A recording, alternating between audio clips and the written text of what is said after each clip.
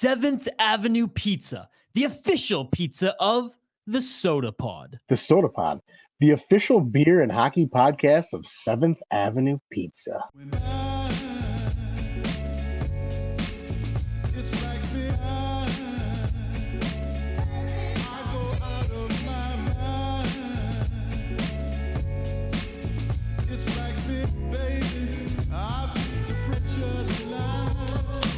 And welcome in to episode number 2, season 2 of the MNCAA podcast. I'm your host, Nick Maxon.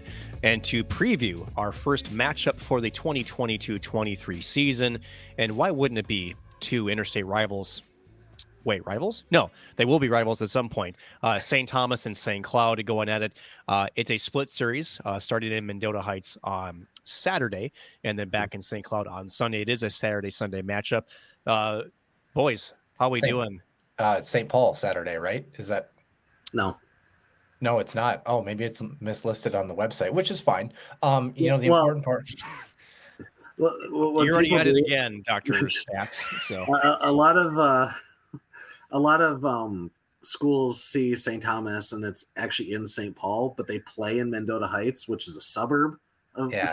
So they should clarify. Yeah. So it's actually in Mendota Heights. So if anybody's listening and wants to go to the game, don't go to St. Paul and wonder where everybody is. That was last year. That was last year. That's what I'm saying. At the Xcel Energy Center, which will not be happening this year. No. Maybe we should start with that. One thing that won't be happening this year, again, for Ryan, and this is more directed at you, it won't be the numbers we saw last year.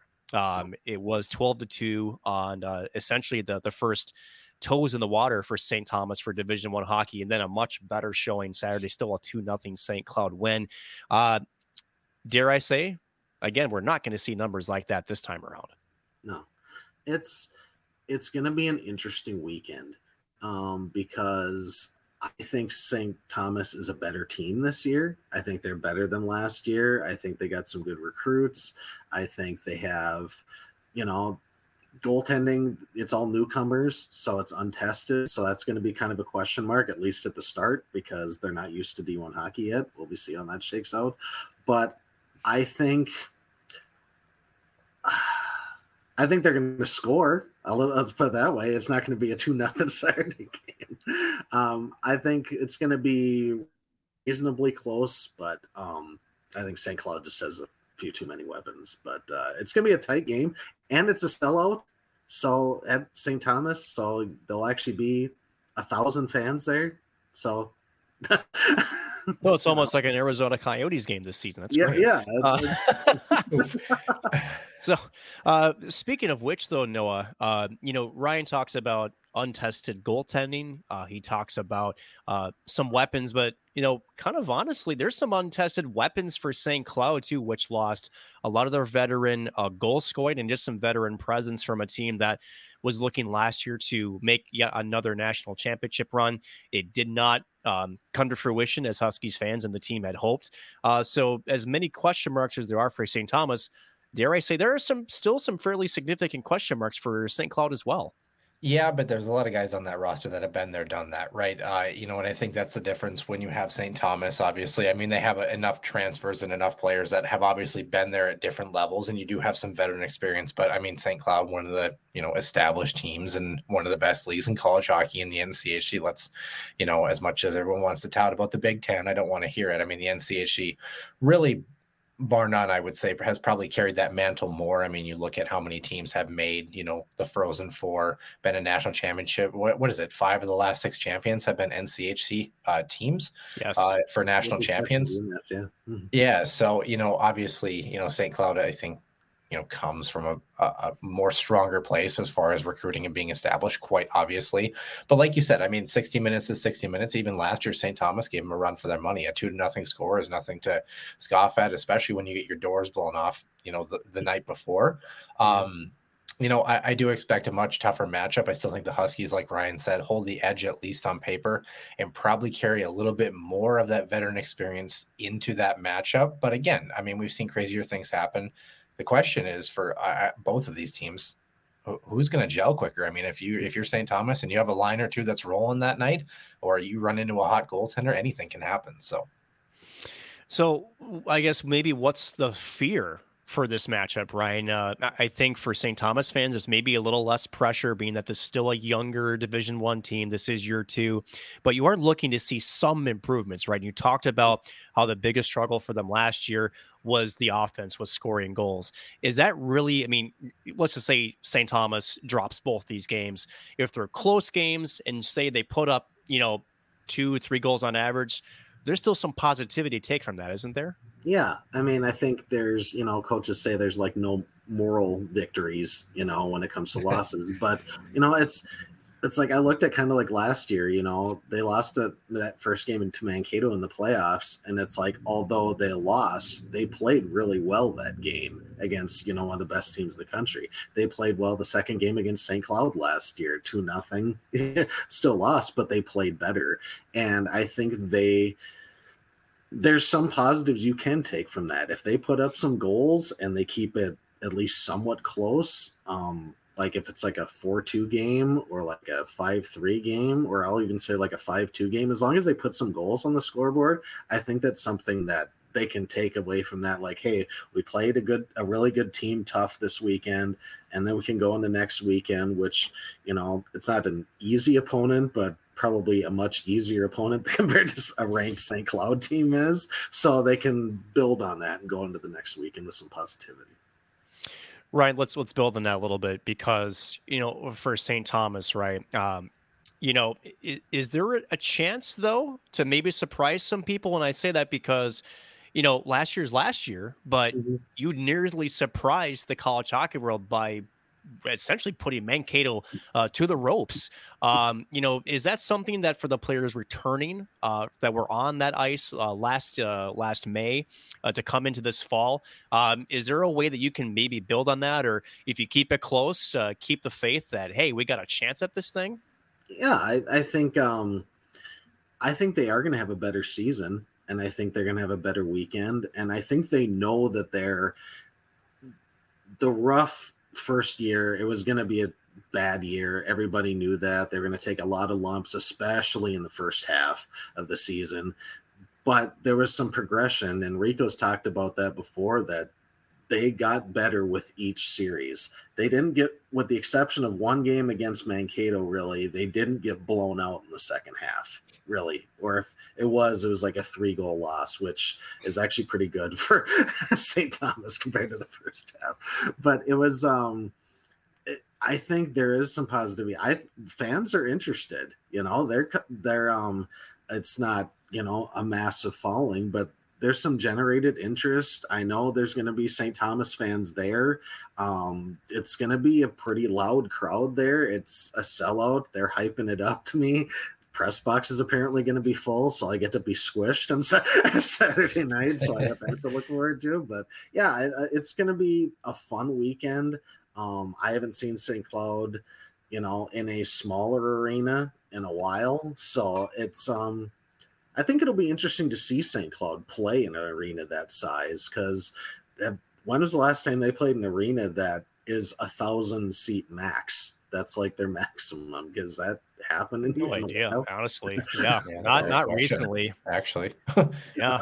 I cannot recall. But that is something to kind of keep in mind, right? And Ryan, and this goes to you, Noah, and that is, how does St. Cloud, who, dare I say, the non-conference sort of schedule and then the results of that really kind of helped them along the way, which was a very tough and shall we say a 500 NCAA conference, results, that non-conference results really kind of helped keep them in that top 16. So as much as, we can scoff at it, as much as we can say that on paper, Huskies still have advantage, these are still very critical games for St. Cloud to maintain that edge and to try to carry that non-conference success into what should be another season where they should be in the top 16. Yeah, but I think as a player, you don't go into it thinking that. I think you just have to focus on the process a little bit. Like Ryan said, here's the thing. If St. Cloud puts up 45 shots and they lose 1-0, can you be mad at that? You know what I mean? If you're playing the right way. And one of the other things I really like, talking about rink sizes and this and that, I like that St. Cloud's on the road for the first matchup, to be honest with you. I think it's a little bit easier to acclimate. I don't know why. I feel like myself as a player felt like road games were a little bit easier because all the noise and all the distraction of a home opener, being in your building, expectations of the fans in the building, it all kind of goes away. You're just focused on the task at hand. And I think for St. Cloud, you don't need to add any whatever pressure you want to add to, as opposed to St. Thomas, who really doesn't have any. I mean, they're going in as the underdog, right? But I think St. Cloud, both teams' identities and goals for the weekend are almost the same. Are you playing the right way? Are you doing things fundamentally? And the chips are going to fall where they're going to fall. Again, I talked about, I think St. Cloud is the better team on paper. I think they have more weapons, like Ryan had said. But you run into a hot goaltender, you get a line for St. Thomas that's rolling, anything can happen.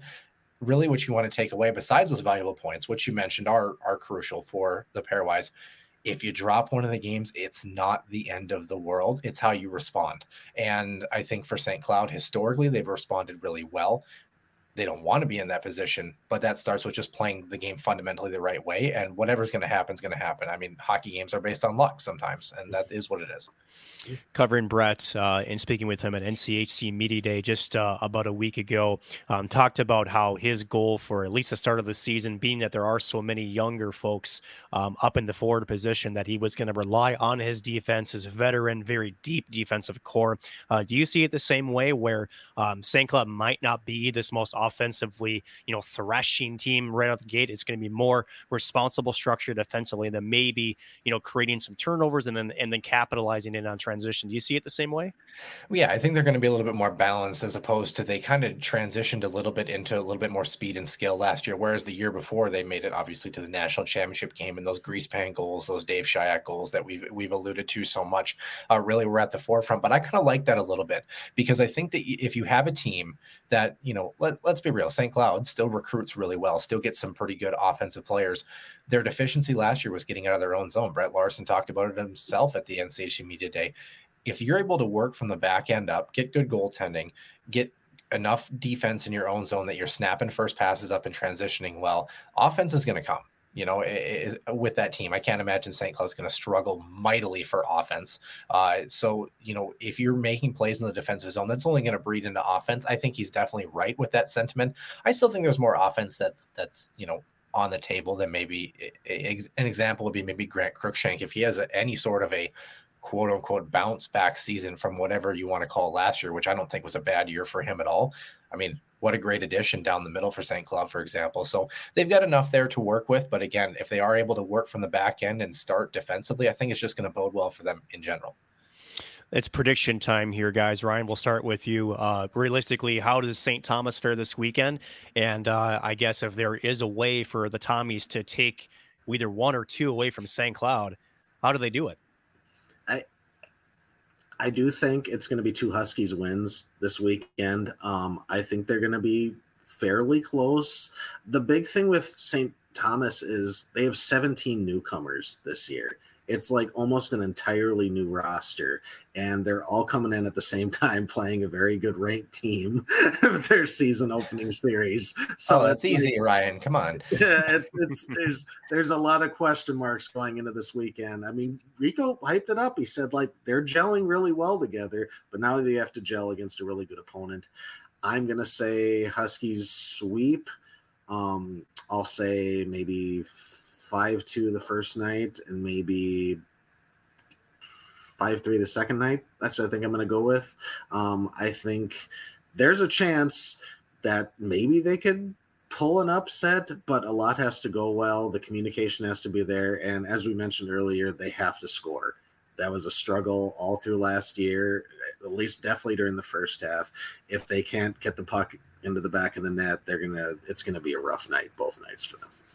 And Noah, Grant, real quick for you, what do you expect for the Huskies? And if there's a way to maybe, I don't know if you want to frame it as avoiding an upset, but how do you ensure that you are, say, the more skilled team, and that you are not maybe getting trapped and maybe shooting yourself in the foot? Yeah, I think 3-1 on Friday night. Huskies win on the road. I think it might be a little bit tighter, smaller rink for starters, but also, I feel like St. Thomas is going to come out with a little bit of jump. I think last year maybe they were a little bit shell shocked in that first game. I don't think that's going to happen this year. I think you're going to have a group that's ready to go from puck drop and maybe have a little bit of energy in that building as well too. So I think it's going to be a little bit tighter on Friday. Obviously, newcomers for St. Cloud getting their feet wet with first opportunities too. Saturday is the first night. Sorry. And then Sunday, I think it's going to be a little bit more wide open. 5-2, the Huskies do win. I think that big ice sheet is really going to favor St. Cloud in that second matchup. So I do anticipate a Husky sweep as well too, but hey, crazier things have happened. So Yes, they have just ask Air Force and AIC. So anyways, I'm opening scars. Yes, gentlemen, thanks again for a week 1 preview. We now need to head over to our good old friend Drew Cove, who's going to inform us a little bit on the first weekend matchup for the Minnesota Golden Gophers.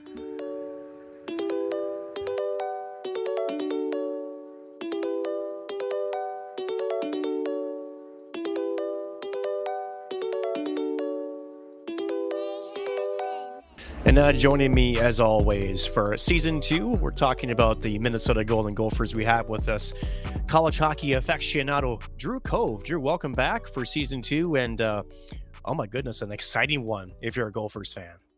Yeah, hey, thanks. That's a great title. I'll go with that. College hockey aficionado. There we go.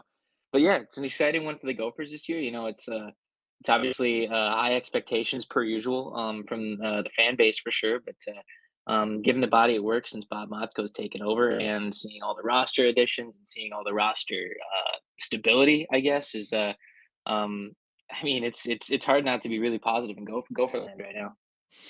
Really is. The only thing that concerns me is can you fill Mariucci Arena, but I digress. There should be many reasons to fill Mariucci this year. And again, you talked about it, the schedule. Again, mimicking what we saw a little bit last year was renewing some of those interstate rivals, which should never have gone away in the first place. Honestly, never should have.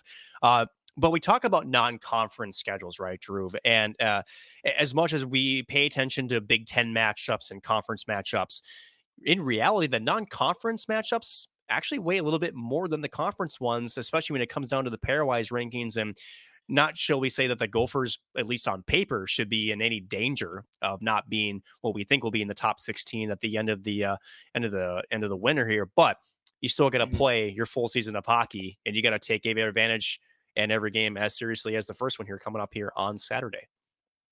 Yeah, it's different than you look at Michigan and how many teams they have in state too. I mean, you play those rivals.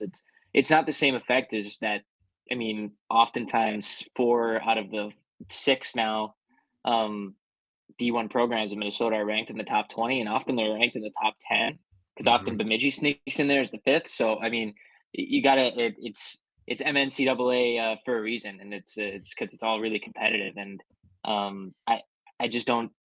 I don't see how anytime soon the Big Ten play mattering for tournament play and national tournament play as much as these games. I mean, they play Minnesota State early on. We're going to see how those 2 teams fare. That'll be a very interesting series right off the bat. Play North Dakota, see where those. I mean, kind of setting the barometer for the season for basically the Western landscape. I think. I mean, the only team left out of that really is Denver, I think, in playing all these teams. And I think that's another team that the Gophers need to get around to playing again, because that's going to be that's always a really, really deep matchup. And then they play St. Cloud in January, and it's going to be, I mean, just a lot of conference game after that from there. But still, it's a tough schedule, and that's where the hay is made. I mean, you win a win versus a tie against Minnesota State early in the season. We're going to be we're going to be talking about it in March. We are. And regardless of how that series goes, we don't know. We're going to talk about, oh man, what if one puck went, because it's probably going to be close games. What if one puck bounced differently? I think you'd say, what if one guy didn't have his jersey held or tugged or whatever, so it's it matters, right? It matters. It does. When it's down to these in-state matchups, Minnesota, the in-state matchups matter a ton. There are bragging rights, and dare I say the Huskies fans are triggered already, Drew. So thanks for that. But at the end of it, there's a little bit of similarity here for last season. It was St. Cloud that was sort of christening St. Thomas in their first ever Division I matchup, and the Gophers actually get to christen Lindenwood for the first ever Division I matchup. Yeah. So, shall we say that, this is a good thing for college hockey? Now, I know that, let's be honest, is this going to be the same draw as to maybe the next few weekends when, like you said, we have Minnesota State on the docket, North Dakota on the docket? Probably not. But there's still plenty of reasons to come out and support this team. I guess for you, we saw we're seeing 2 new squads and a third one already coming to next year with the addition of Augustana in South Dakota. But I guess, is this cool just in the general scheme of things that the Gophers are part of what continues to be the evolution and the growth? That's the big keyword here. I want to emphasize growth of the game of hockey, especially at the collegiate level. Yeah, I mean, it was good that the Gophers were so good for so long. And then as they continued to, as they were really good, all these other Minnesota teams, in state at least, came in and decided, okay, we're going from D1 or D2, D3 to D1, and we're going to try and be a small school that makes it on the map. And you know what? It's really enticing to want to beat it's like you beat the Yankees. Everyone wants to join the other team, beat the Yankees. Everyone wants to join the other team and beat the Gophers. It's natural. It makes sense. They've been the class of college hockey for a long time, and they expect success. The fans demand success. And it's got to be, as a competitive athlete, you got to say, man, I want to find a way to bring that down. I want to find a way to make success on my own rather than, and there are some guys that say, man, I want to continue the tradition. And there's kind of two schools of thought there. Both are very, obviously the Gophers still have very high end players. So there are players that value that, but it's fostered a good competitive balance. And I think obviously I've talked about parity a lot in the past, but college hockey is good because all these kids grow up and they want to either play for that team or they want to go somewhere else and be good enough to beat that team. So, having all these schools added, and in Missouri, it's great because it's been like, we see all these younger NHLers that, a few years ago that grew up in the St. Louis area. And you say, oh man, wow, you didn't really think of Missouri as a hockey state, but now D1 college hockey, get some kids out there and watch the game and go to Blues games. And it's probably obviously a lower cost perspective to get in, but it's good for the game. And they've got a kid from Georgia on their team. They've got I think 1 or 2 from Florida, and it's just keep going, keep expanding the game. And I think this is what's going to get young people really interested. And you got to beyond just high school, beyond. If eventually once Lindenwood's been around for a while, D1 wise, they're not just going to be coming to Mariucci to play a few openers and almost like a preseason game against the Gophers. But the Gophers will go down there. They'll find a conference. They're going to play. They're going to play some better teams, and they're going to draw. And somebody's going to say, "Oh man, Denver, they just won the national championship." Well, UMD, they're one of the best teams in college hockey. If those teams start to come down there, and obviously, I think eventually they will once they kind of build a program up. And same with Augustana in South Dakota. But it's a really fun time in college hockey to see that finally there's a lot of interest in building rinks and making the jump to kind of facilitate a D1 program at a lot of these schools that haven't had it before. You talk about the ebbs and flows of college hockey, and you could say college programs. I think none, kind of defines that, like maybe the last 15 years of the Gopher hockey landscape, right? Back-to-back national championships, 02, 03. And then you saw them stay competitive. Then there was a lull. And then there was a coaching change. And Bob Motzko has, shall we say, just kind of revitalized the programs, really their stance in the college hockey world as being that top level type program, right? And you talk about the expansion of the game. In fact, you talk about Matthew Nyes and Logan Cooley, Arizona natives. Again, non-traditional hockey markets that are producing not just talent, but holy hell, high level talent. So the expectations for this group is high, right? And it starts again with a preseason battle with Lindenwood. But there's kind of a trap here, right, Drew? And that is Lindenwood, much like St. Thomas last year, they probably, the books are stacked against them, right? And it's easy for an athlete to a degree, and I'm certainly not, we're saying that they will do this, but maybe, put the foot off the gas pedal a little bit, maybe only stay in first or second gear. Again, this is college hockey. This is Division I athletics. How do the Gophers, go into this matchup, knowing that on paper shouldn't be a problem, but knowing that they still can't take a night off and need to still play a full 60-minute hockey game both on Saturday and again on Sunday? They've got to they've got to rev the engines and really get going to realize that, okay, we have some of the best teams in college hockey coming down just a few weeks afterwards. They got to say, you know what, we got to keep our foot on the gas as much as possible. And if it's a blowout, it's a blowout. Good for them. And now they know, they feel maybe a little bit more confident. But I think they've got to go all out to say, okay, we're ready. We're ready as a group. I mean, historically, obviously, the practice time before the season starts is obviously very minimal. Usually before each team plays their first series, and you say, oh man, this team doesn't.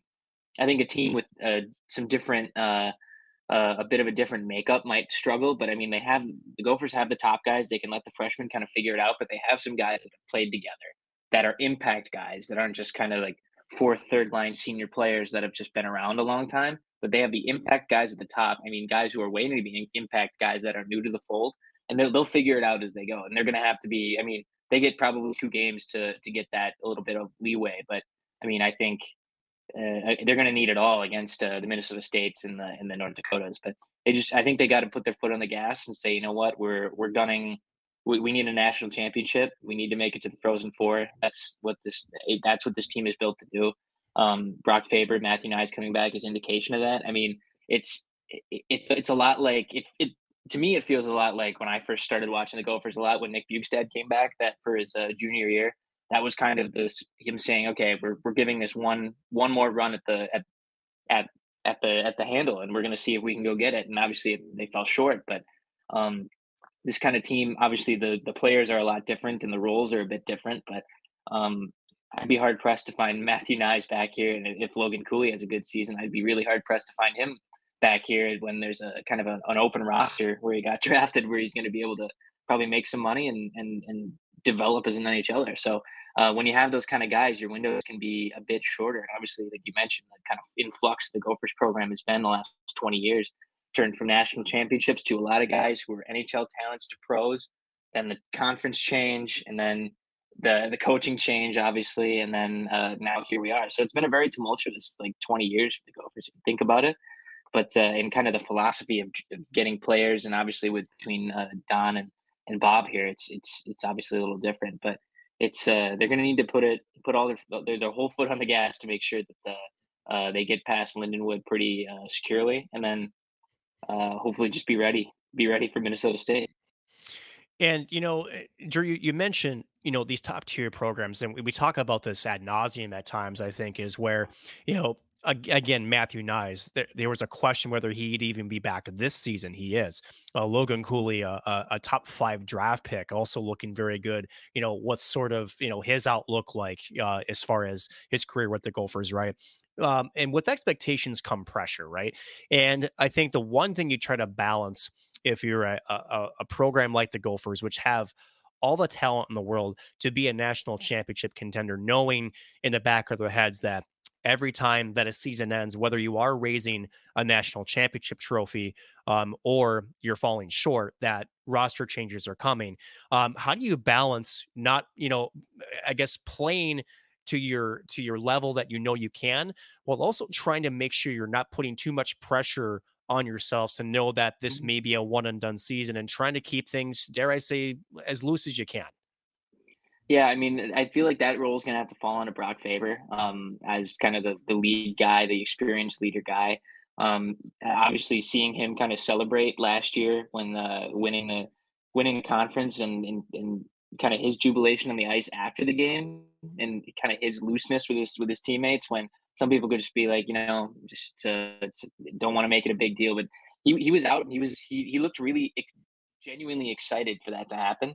And not that the guys who don't show it don't appreciate it, but I think he just seems like the kind of guy that is going to be making sure, all right, we're going to be focused, but we're going to be loose. We're going to be with each other through the thick of it, and obviously they're going to go through the thick of it right away. But I think some of it comes onto Bob Motzko too, is then the coaching staff is to say, all right, we have high expectations, but you got to take it game by game. And if you have a night where a Matthew Nyes doesn't get a point, I mean, a lot of these guys are maybe feel expected to be point a game players, and against some of the not the class of college hockey teams, I guess, not the blue bloods. Absolutely, they're going to be able to put on a lot of points, and it maybe, I mean, if they have a game where they're they're held off the score sheet against Wisconsin or something on a Friday in December, maybe that gets in their head. But you got to they kind of the leaders and the coaching staff need to make sure that say, hey, it's a game. We got 30 some of them to play. Hopefully more than that, obviously, as it gets down to tournament time. But each game is not going to be yours. But I mean, you got to try your best to make it all. So they just got to kind of take it into pieces. I think is to make that engine go. And definitely, guys like you mentioned, Matthew Nyes, that's going to be the challenge, right? Is, more the mental side of things, because they are going to attract, the opposing teams, at least best defensive units, whether it be in the forward or the defensive end. They're going to attract a lot of attention anytime that they step on the ice. Drew, it's prediction time. Again, Lindenwood, first ever Division I regular season matchup.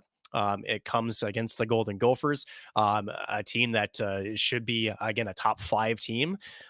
So what's going to happen this Saturday and Sunday? Again, it's kind of weird saying Saturday, Sunday, because you normally say Friday, Saturday, but for whatever reason, the first ever weekend for college hockey, they move it back a day. So what should we expect this weekend? Yeah, I think the Gophers sweep. I think I think they keep their foot on the gas. I wouldn't be shocked if there's a period here or there, or maybe the first period Saturday night where you say, boy, what are they doing out there? And because obviously not a lot to go off of playing this Lindenwood team.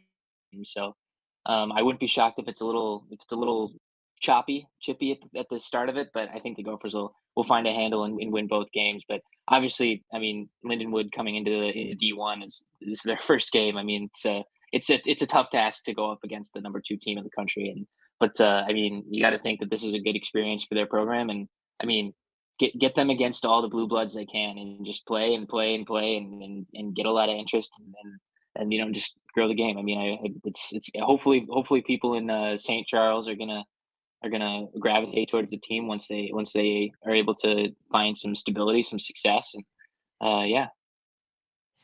It's, I think everybody around the Twin Cities is expecting the same result. Obviously, Gophers and the Lindenwood Lions, I believe, is their mascot, due to match up here this weekend. As always, we wish the best to the Golden Gophers in this drought, but it's time to switch gears to the other team that wears maroon and gold. We'll welcome in Max Veech, also for Season 2, as he previews the first series for the University of Minnesota Duluth Bulldogs.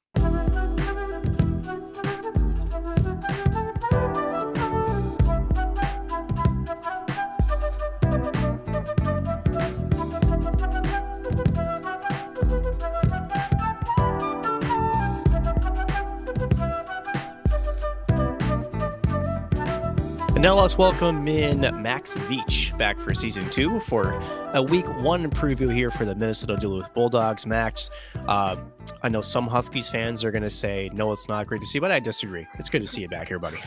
I appreciate it. We all like each other when it's the off season. We can all appreciate college hockey for what it is. We're really not going to get into the grinder until the last week of the season again, once we're facing off against one another after what I'm assuming is going to be a mid-season battle in the first meeting anyway. So we've got some time to let that steam build up again. Yes, we do. What we don't have time for steam to build up is, hey, the season's back again.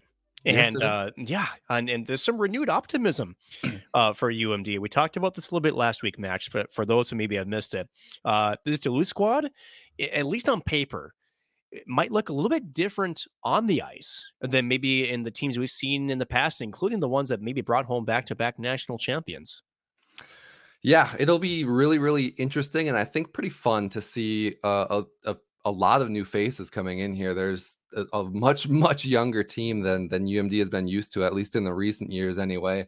And I think that brings in some nervousness, maybe some uncertainty. But like I mentioned before, a lot of excitement for some of the names in here. We've got a first-round draft pick for what seems like the first time in a while, and in Isaac Howard there. And what he and some of the other people can bring in here is maybe some more offense, which hasn't been a UMD staple. And so it could be something that we're not used to seeing in terms of a different style of hockey for the rest of the season. And for a team that last year, and we talked about it throughout the course of the weeks as the weeks gone on here, Max, it was a team that frustrated us. And it was a team that we could see the dots on the page. And yet for whatever reason, and dare we say that we should have known better, right, is it just wasn't connecting early enough. And there were some serious questions of whether they would. Now, in true typical Scott Sandlin fashion, it connects at the most appropriate time, which is the playoffs. But I know that UMD fans, they don't want to see that being replicated. And what I mean by that is we know that Scott Sandlin's teams will always figure it out defensively. Offensively last year was a struggle. With some of the names that are coming in, and dare I say some of the names are still around, that shouldn't be as big of a problem this season as it was last season. Yeah, I really think it will be a different style, like I mentioned before, a different style of hockey throughout the duration of the year. I think Blake Biondi coming back, being the leading scorer from last year, is going to keep that role. He proved that he can play as a first line guy and, pick up a lot of that steam. Where I think they're going to get a lot of help is a transfer and Derek Dashke coming over and probably, headlining that power play from the blue line there and kind of captaining stuff there. He isn't a great defensive defenseman, if you want to put it that way, but he knows how to operate in that atmosphere and kind of command stuff there. And he can score too. I mean, he's proved that when he was at Miami. And I think that will translate really, really well to Sandlin's style of play. And I think he will be brought up as a defensive player throughout that as well. And you talk about an area that really handcuffed, or shall we say, maybe, when an opportunity presents itself, we're talking about special teams. There's ways that, dare I say, a penalty kill can keep you in a game. There's ways that a power play can get you back in one, or dare I say, at times, put some separation between, right? Special teams can be very, very important. The power play, I know a lot of fans have talked about it for UMD last season. This is a new leaf, but again, you talked about Dashke, you talked about Isaac Howard, Blake Biondi, Wyatt Kaiser. Let's not forget about him and his role he can play in the back end. At least on paper, this power play should be better. I would be shocked if it weren't significantly better, not just better, but significantly better this year. And that's maybe a little bit crazy with all of the experienced talent that's gone out. But like you just mentioned here, there is not a lack of talent on what I assume is going to be the power play for this season. It's just going to be a matter of harnessing that. And, the people that were leading scorers or the people that are growing up a little bit more. Wyatt Kaiser is a junior now. I think it is going to make a bit of a difference in how they're able to kind of command the ice. And it's really going to help them out on that special teams. And we'll definitely have to be right because, again, the NCHC conference stacked again. And dare I say, a conference that normally is 4 to at least 5 teams deep, this year it could be 6. I hate to say it, but Colorado College, I've said it on other platforms, to watch out for the Tigers. I think that they may be a sleeping giant. And so dare I say that not only are we talking about special teams being important, but 5-on-5 play, right? But here's the thing. Scott Sandlin's teams have always really, really excelled at the even strength game, especially at home ice. And now welcoming in Arizona State as their first weekend matchup. They're a team that has at times, at least in recent years, played a little bit loose, shall we say, at even strength. They sort of can give you some opportunities. So, Max, for UMD fans looking to get the season started off strong, I guess, what should we expect here for the first weekend against Arizona State, who, granted, is no slouch of a hockey team, but shall we say that they are probably not in the same caliber tier as the Bulldogs? Yeah, I think I mentioned it on the last podcast when we were talking about teams that we think are going to make a big leap or be a bit of a surprise. I picked out Arizona State, and I probably listed off 3 or 4 of them when we were talking about it there. But Arizona State is one of them I think is going to make a big leap. I've written about it before. I'm shocked that they don't just get all of the open candidates for people that want to go play hockey because they're playing in a really fun arena. They're now playing in an arena with another NHL team, probably sharing a lot of the same facilities. And it's just what's really happening, Max, is they have their own arena. They're allowing an NHL team to use their facilities. So let's make sure we give proper credit here. Correct. Yes, absolutely. But like they've got a great atmosphere down there, and I think you're seeing it a little bit more in the word spreading. They got 5 transfers this offseason, one of which came from a Minnesota team, Lucas Sillinger. I think. Yep. Yeah. And so it's going to be interesting to see how all those pieces can kind of gel and how quickly they can gel, having not played together before, but having, the raw talent on their side there. If they can kind of harness that and come together quick, it's going to be pretty tough to stop some of those teams. And they weren't like a low scoring team last year. most weeks, I'll say. They had some struggles Right. once in a while, but they've got some goaltending help too now. So even if they aren't being able to find out, like, they've got a transfer goaltender coming in there as well to at least compete or bring up that level of competition in there. But I think, what we've talked about before in the Bulldogs and their specialty throughout history, or the, recent history anyway, is a really solid defensive front, and then capitalizing on opportunities when you can get them on, more often than not, 5-on-5. And so if they can play, maybe not defensive or disciplined, we'll say, if they can play disciplined and limit the amount of penalties in this first matchup, I think they're going to have a really good shot of taking both games. But if they find themselves in any sort of a game where they're losing their cool and taking a lot of penalties, they could have quite a bit of trouble with this high-powered offense that Arizona State, I think, could have this year. No, Max, in recent years, and I shouldn't say just recent, but maybe for those who've only been following UMD for a couple of years, right? The brand for UMD hockey is, goaltending. Yes, Ryan Fanti was the savior last year. Yeah. Years before that, Shepard, Hunter Shepard, Stalock, Alex Stalock, just to name a few. It seems to be where Scott Sandlin just finds the guy right now. That guy that was last year, Ryan, he's gonzo. He's in his pro career with the Edmonton Oilers organization, and dare I say, very deservedly so, right? He single-handedly stole the NCAA series and didn't allow a single marker. I don't recall any of that ever happening before an NCHC frozen face-off history, but which leaves the giant question: who is going to be the guy between the pipes, where that seems to be the guy that sort of holds everything together, especially for Scott Sandlin teams? Yeah, I mean, that's a massive loss in Fanti. I mean, there's no doubt about that. He was the cornerstone of the team, I would say, for the better part of last year. Not only with Stejskal being out with his testicular cancer and beating that, he rang the bell in December. So really happy for that for him, for UMD, and everything involved. But with Fanti gone, that opens the door for him to assume the role that a lot of us think that he will have this year. Sandlin talked about it. I think it was today, actually, where they were going over who was actually going to be in net. And he didn't officially name Stejskal the starter, but he really kind of alluded to it and said that he did perform pretty well in other opportunities when he had them. And just to name a few, he played in the Frozen Four against eventual champion UMass, I think in 2021. 2021, yep. Yeah, I think anyway. 2021, you're right. Yeah, the calendar year 2021 was when it was. So yes. And that was an overtime game. And then in the playoffs, they went to 5 overtimes. He played the majority of that game until he had to be relieved from cramping against North Dakota. He won a game in Denver last year. Like, he's played in really big games. It's not like he's going to be coming in without any sort of college experience against really good competition. I think he's got what he needs to fall back on. It's just going to be a matter of getting him back up to speed and then maintaining that and having the solid pieces around him to make him feel confident and comfortable there. As far as the MNCAA teams are concerned, maybe minus St. Thomas, and what I mean by that is, the St. Cloud, should be heavily favored in their matchup. The Gophers heavily favored against the first ever Division I game for Lindenwood.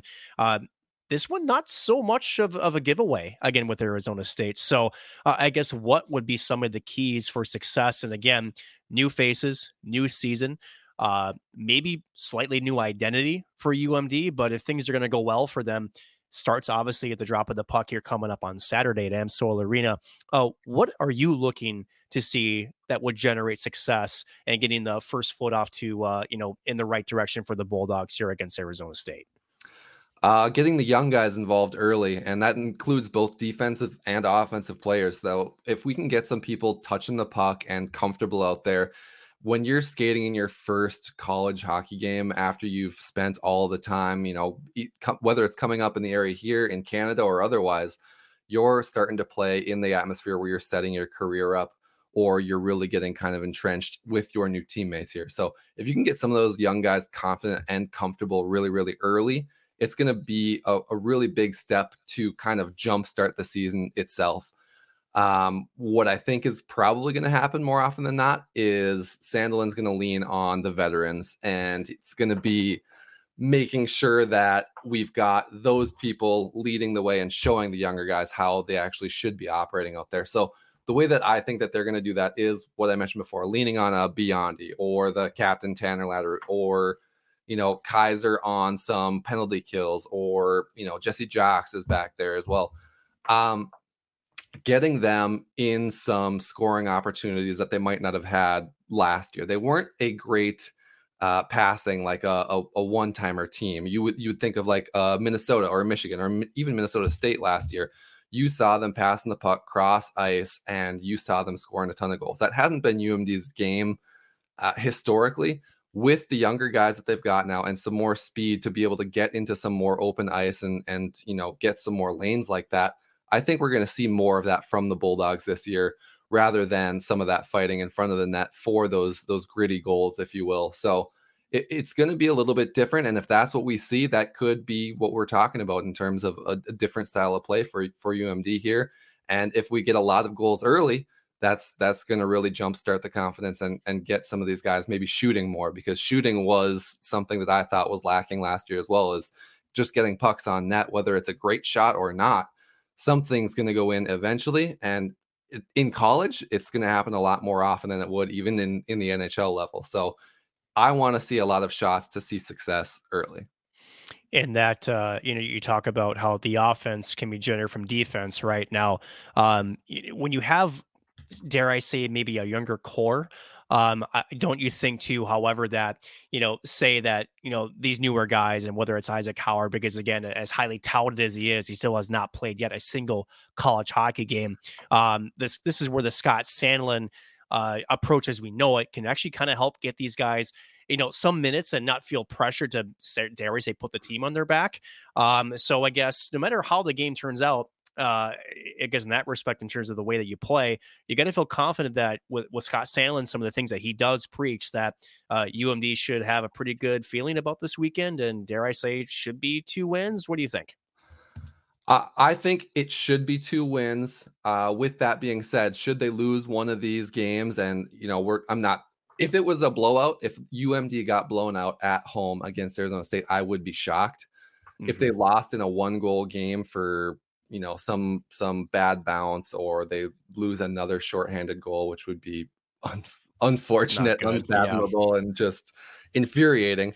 I would not think that I would be, claiming the sky is falling or anything like that. I think that UMD would be able to bounce back from a near loss against a team like this. I've seen Arizona State ranked as high as 15 on some people's boards for this season, and I think that they could easily reach the tournament at the end of the year. It's just a matter of whether or not they realize their potential. And to do that this early against an established team like UMD, I think is going to be a challenge, but it's certainly possible. I would say that I'm expecting 2 wins from UMD here. But if they do drop one of them, it's not going to be the end of the world for me. It's going to be a quality loss, I think, at the end of the year against what is going to amount to be a really quality opponent. And early, an early test, you can also, I think, whether, like you said, regardless of whether it's a win or a loss, you learn things from that no matter what. I think, again, for teams like St. Cloud and for Minnesota, these first weekends against much inferior opponents, and that's no disrespect to St. Thomas nor Lindenwood, that you tend to lose a little bit more in those games than I think you gain. So I think UMD's got at least a better weekend ahead of them. I do think that we'll have a good shot at 2 wins, but we'll have to wait and see. Max, this is college hockey. St. Cloud fans know that all too well. With that being said, we do have to move into our last speaker of the evening. We have to go down to Mankato and welcome in our friend Alex Micheletti.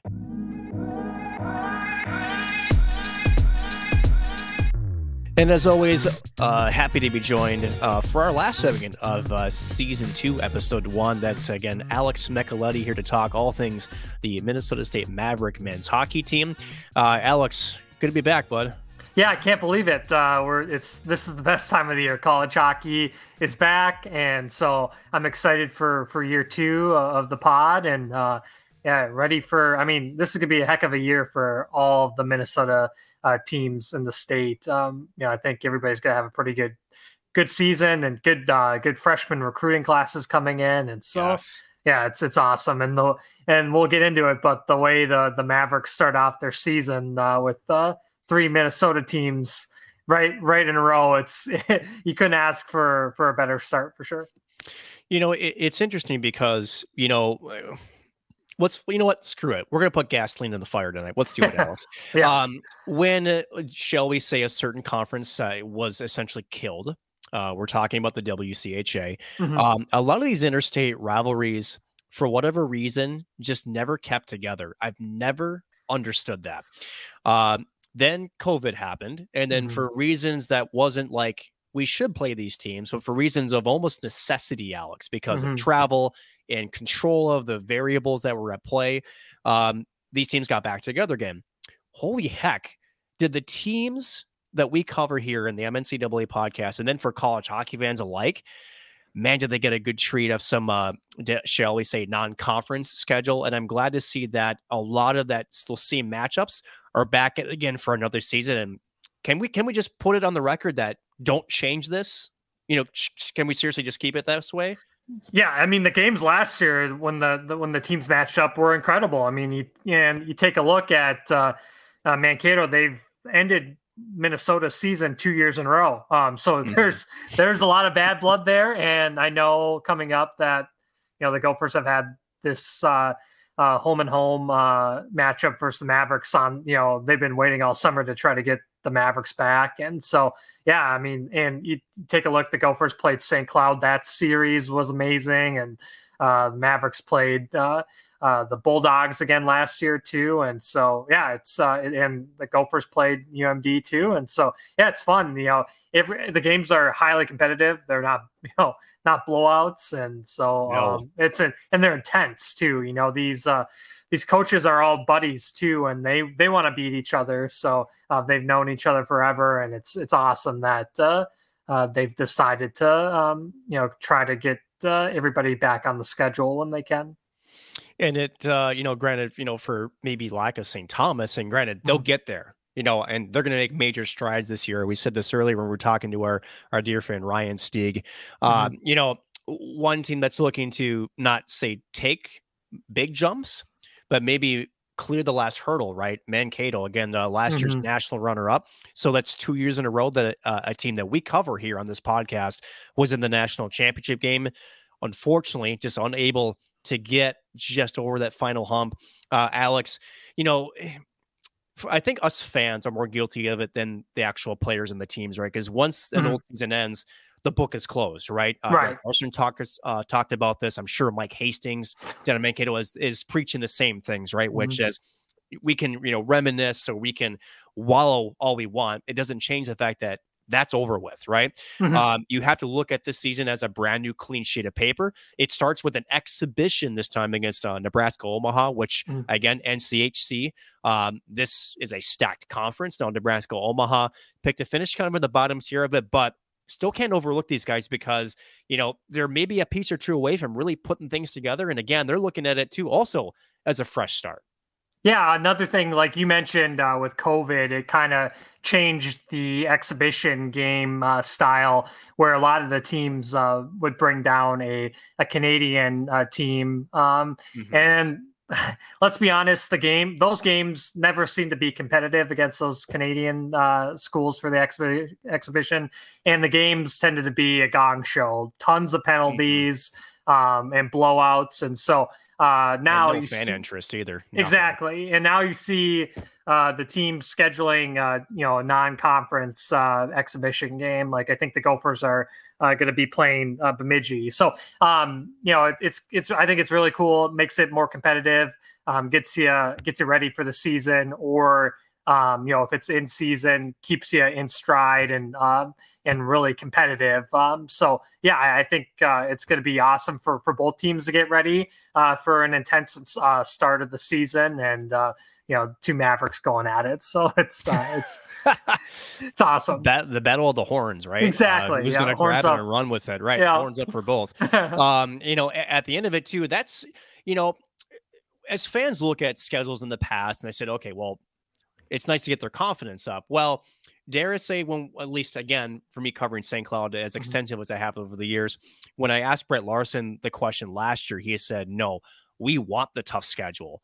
Because not only do the non-conference games come quite a bit into play in the pairwise rankings, right? For you could almost argue that it saved a loose bid to the NCAA tournament for St. Cloud to kept them afloat when they had a very, shall we say, a 500 mediocre NCHC conference record. So not only are these games a good way to get yourself, into the season and try to get things rolling, there's a lot of implications with these games. Now, granted, officially for the Mavericks, I'm talking Mankato. Yes. And for, of course, Nebraska, but this is officially an exhibition game. Thank you to the NCAA for actually changing that rule to allow exhibitions against like-minded NCAA teams. I think that was such an arbitrary, crappy rule. But anyway, it's done now.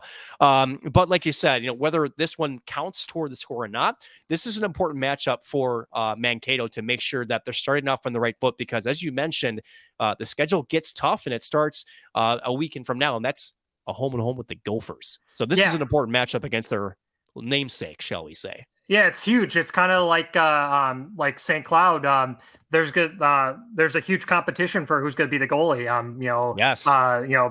David Rennick graduated after a long time with St. Cloud, and same thing with the Mavericks. Dryden McKay. You have to replace a Hobie winning goaltender, so that's gonna be interesting. I think they'll use this exhibition game. I'm sure they'll try to get all three goalies a period and just try to get them acclimated, because you take a look, the Gophers have their first series this weekend against Lindenwood. Granted, the games might not be so competitive because it'll be Lindenwood's first NCAA games as a D1 team. And so like St. Thomas, it's going to take a while for them a bit to get up and running. But the Gophers will have 2 games under their belt, so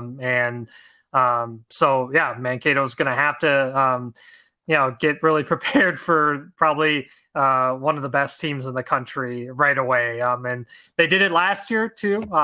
They went into UMass and swept the defending national champions. And did it on a banner night too. Good way to spoil the party. Yeah. Exactly. So the home and homes are so much fun too, because you get fans that are able to travel. They'll be able to go to Mariucci Friday, and then Saturday they get to go to Mankato if they want. And so it's a fun experience. I'm glad they're doing that too, to give both fan bases a try. But looking forward to seeing how the exhibition game goes on Saturday. And Nebraska has a really fun barn, and we'll see. It'll be one of the nicer barns out there in college hockey. Really, the Baxter Arena is an absolute gem. A gem that hosted the NCHC pod again during those very tough times during COVID-19 at its peak, shall we say. Alex, again, St. Cloud. And I keep bringing up the Huskies because, how about this? If you're a Mavericks fan, maybe you don't meet it this way, but you look at the season that St. Cloud had last year, where they return a bunch of their guys, they're runners up in the national championship game, and things just didn't quite click, right? Now, there's always a fear of that hangover, right? That so-called precluded hangover. However, every team is different. Every year is different. So is there anything to suggest that Mankato will not replicate a similar kind of fate that St. Cloud experienced last year? Yeah, I mean, we kind of talked about it. The goaltending is just kind of unknown right now. You have 2 guys that were on the team last year, but minimal playing time. Keenan Rancier played in 2 games. And then Andrew Miller didn't really play, but they are also bringing in the USHL Clark Cup MVP and Alex Tracy.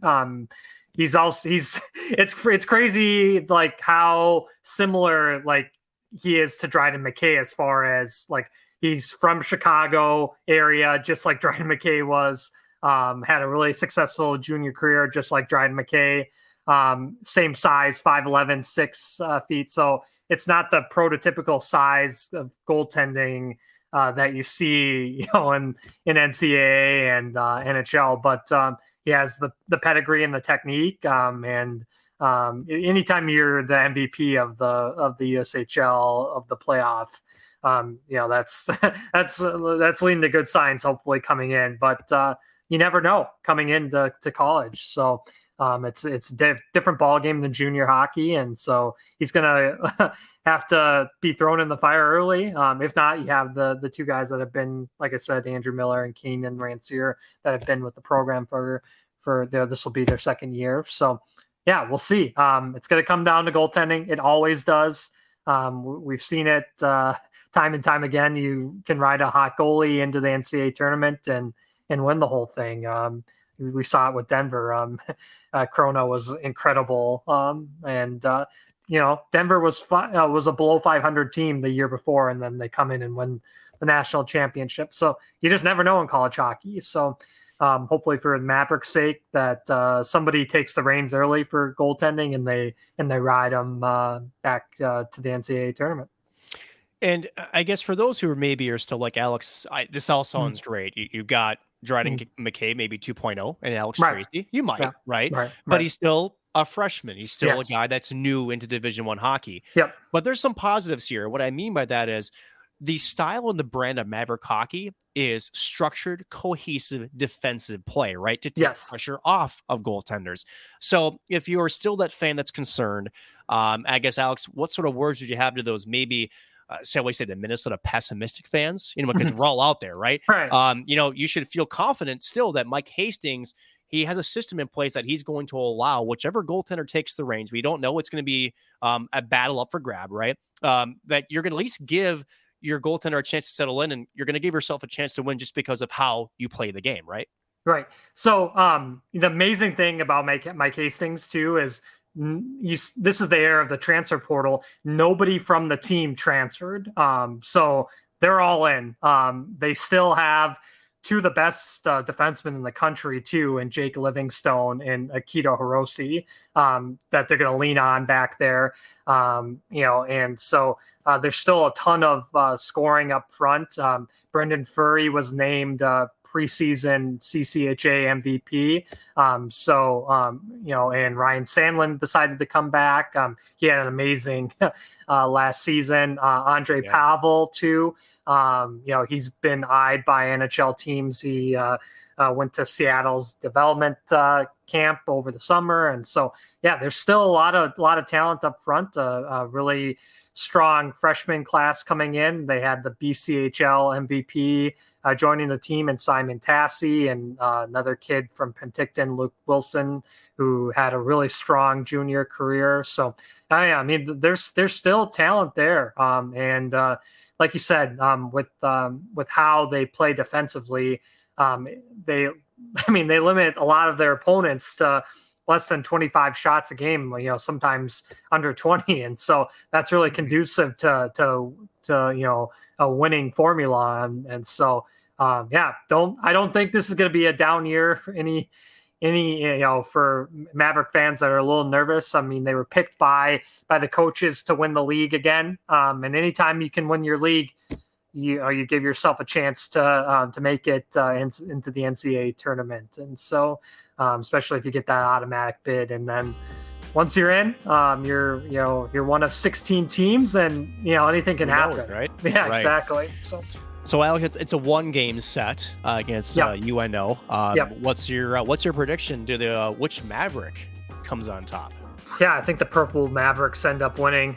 Just with we know what's coming back for Mankato, and I think they're just going to hit the ground running, and they have a bad taste in their mouth from losing in the national championship. They were 20 minutes away from a title, and so I think they proved it. Like I mentioned to you, the guys that are coming back, and no one decided to transfer, and they didn't bring anybody in from the portal, and so they like their group, and they have, like I said, a really underrated freshman class coming in, and I think they're going to hit their ground running. I'll say 3-2 Mankato victory. a close one, but nonetheless, the purple and gold Mavericks are the ones that are horns up at the exhibition here this Saturday between those two clubs. Alex, you are going to be wrapping things up here, so that will do it for episode 1 here, season 2 here on the MNCAA podcast. Be sure to check us out on Twitter at MN_CAA. I definitely spelled that wrong again, but that's okay. I do it every single time. For Nick Maxon, as well as all of our guests here, thanks for joining us this week. We'll see you back here again, same time.